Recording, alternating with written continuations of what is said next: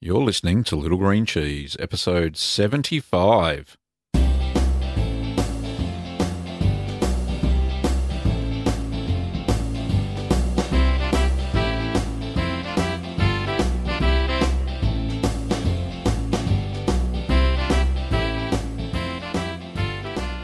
Well, welcome back. I'm Gavin Weber, and this podcast is where you can learn about cheese making at home. I nearly forgot my own line then. I've been up to some very spicy stuff today. I have finished making a pepper jack, which is one of the videos I never quite got around to doing, but I have finished my pepper jack cheese. In fact, I'm going to be calling it a triple pepper jack because not only did it have chili flakes all the way through the cheese, I then rubbed it with chili-infused oil, olive oil, and then I rubbed into the oil a chipotle chili powder, and it smelled absolutely amazing. But I did wear gloves to rub the chili powder into the rind of the cheese. So I didn't actually wreck the rind, it's just rubbed into the outside. So I'm going to be calling it my triple pepper jack. Don't say that, try and say that fast. But yeah, an amazing cheese, and that should be released soon on my YouTube channel, cheeseman.tv. Anyway, we've got an interesting show today. We've got 4 voicemail questions and a nice little news segment.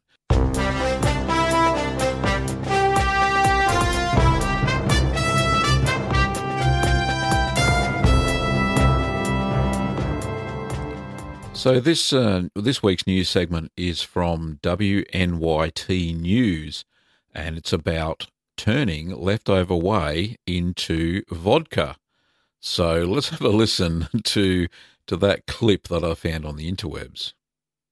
And this is probably by far the funnest, turning it into a distilled beverage. As a food science professor at Oregon State University, Lisbeth Goddick has overseen a lot of pretty cool projects. But this latest one is, well, just read the slogan on the back of her shirt. It says, way too cool. That's whey, as in the byproduct of cheese, something Goddick and her students make a lot of inside this building. This is our dairy center in here. But every time they gear up, this is the privilege we have, and make that cheese, we wear boots. They also create a lot of waste. You see, 90% of the milk used in the cheese-making process comes out as whey. That's this yellow-colored, creamy-looking stuff. And while large companies like Tillamook can buy expensive equipment to turn that whey into things like protein powders, the smaller cheesemakers cannot. And because that whey is very bad for the environment, it can cause algae in waterways. Disposing of it costs a lot of money.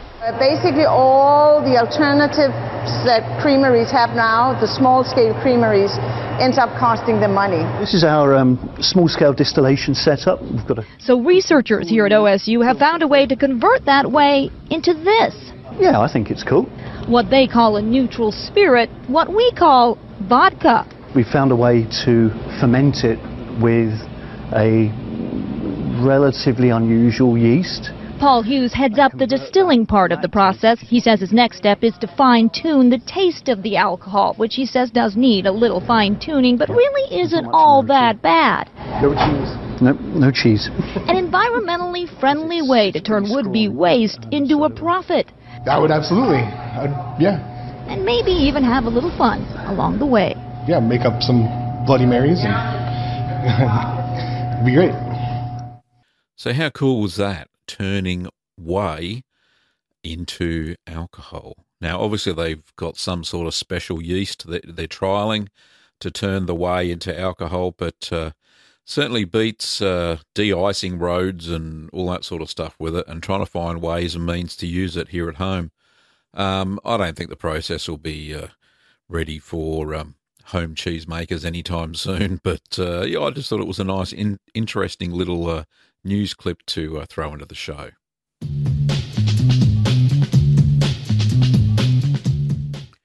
Okay, on with the listener questions. So the first one is from Donna. Hi, Gavin. This is Donna Wynn. I am really new to the cheese making process, but I really want to try to do as well as I can. I have a Wine Enthusiast brand cheese / wine compartment. It is separate, meaning it has two different, I can put my reds and my whites in. So I'm trying to get my humidity up for my cheeses. And I've tried everything from the salt test to different humidifiers. I've got one on Amazon Prime I'm getting ready to purchase. I need to bring my humidity up. The highest my humidity is right now is 47%. I've gotten 52, but that's about it. Any help that you could give me? Seems like the fans are going against me, trying to keep the humidity down, and I'm trying to bring the humidity up. Anything you can suggest would be greatly helpful. Donna, thank you so much for your question. Yes, it was a very interesting one because I too had a wine fridge that it could hold the temperature between about 10 degrees Celsius, which is 50 Fahrenheit, all the way up to about 20 degrees Celsius, I think. Can't remember what that is in Fahrenheit.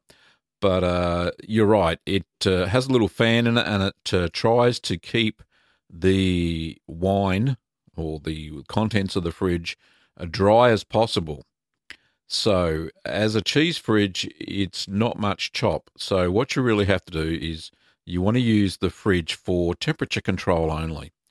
And what I tend to do, and this is what I've done in the past when I did have a wine fridge, was I used ripening boxes to get the humidity up. So ripening boxes in the cheese fridge, so your individual cheeses, or depends on the size of them, of course, you put into a plastic tub and that's got a rack in the bottom so it doesn't swim in its own way. And the moisture that seeps out of the cheese in probably the first couple of weeks tends to give you a humidity around the range of between 80 and 95% relative humidity. And the reason I know this is because I put my hygrometer into one of the cheese boxes after I sanitized the hygrometer as best I could. And, the readings were very high. So that's really good for home cheesemakers struggling to get their cheese caves or cheese fridges or wine fridges, whatever you want to use, up to a high humidity. Especially essential if you're waxing cheese, or you're trying to create a natural rind on your cheese, or you're making a bloomy rind cheese. So something like a camembert or a brie, or even blue mold cheeses. So that's how you do it, how I do it anyway, and it seems to work okay. I don't have too many problems at all. So hopefully that answers your question, Donna, and thanks for sending it in. The next one is from Joseph, and it's along the same kind of lines, but with a twist.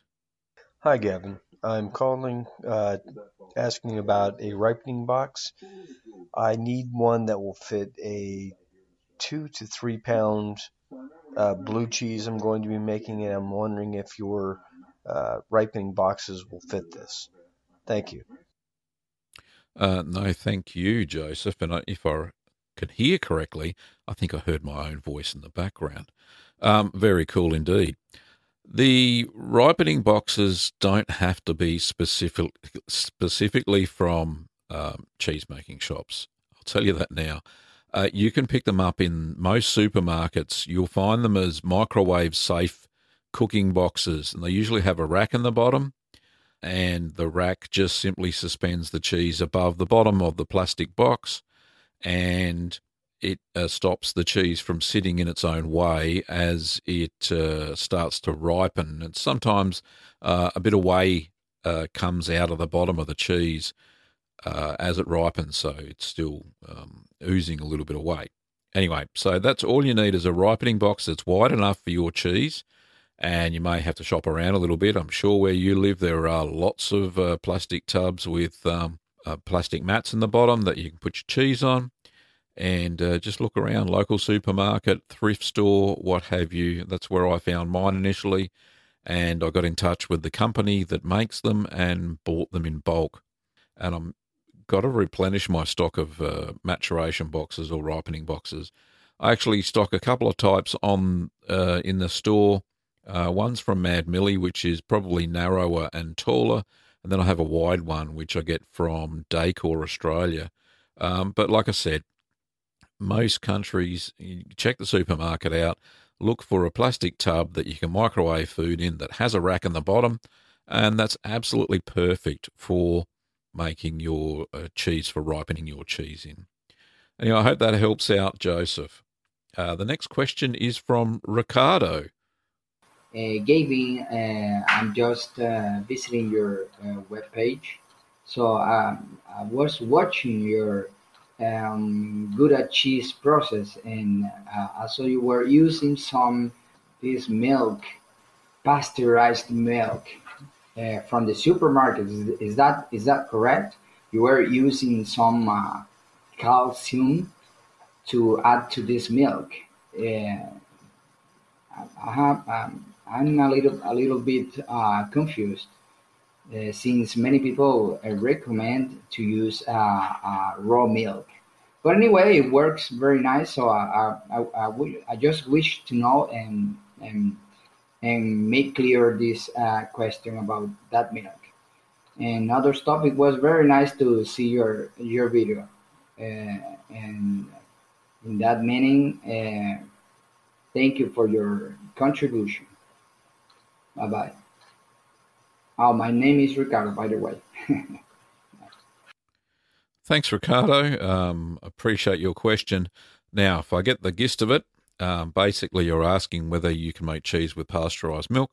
The answer, not the question, is indeed yes, you can.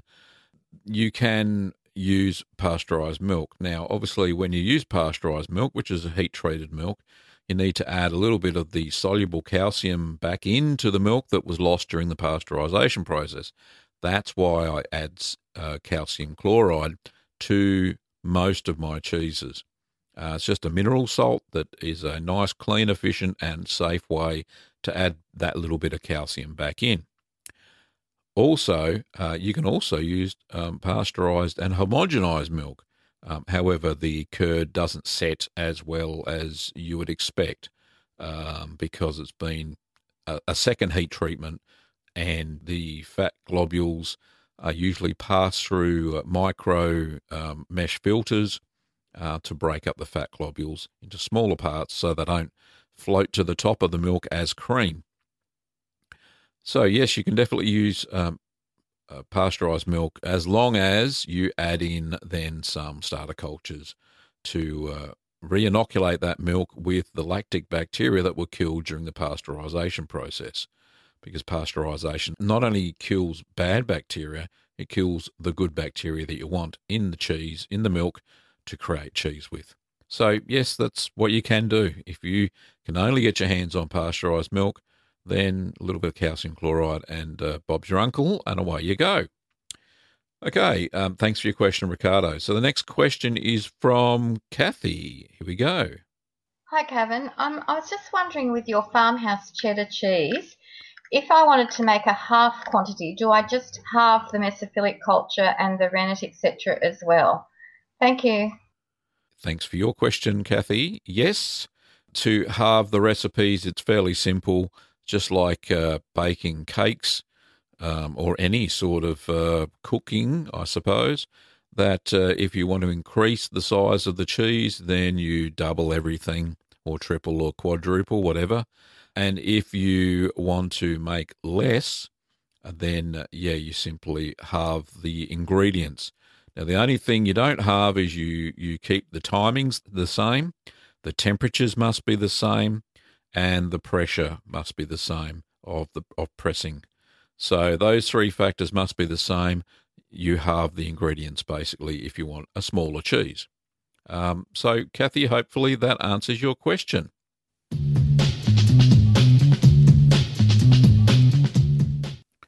Well, that's all we've got in the show this week. Thanks for listening, as always. I really do appreciate you lending your ears and listening to the Little Green Cheese podcast about all things cheesy. Now, just a little bit of news on the book writing front. I'm up to about a third of the book now. I've got stuck into the recipes, but it's a bit of a hard slog. What I should have done was written all these recipes down somewhere instead of having to go back and watch my own videos and get the recipes off them. You'd think a clever man would do that. Anyway, goodness me.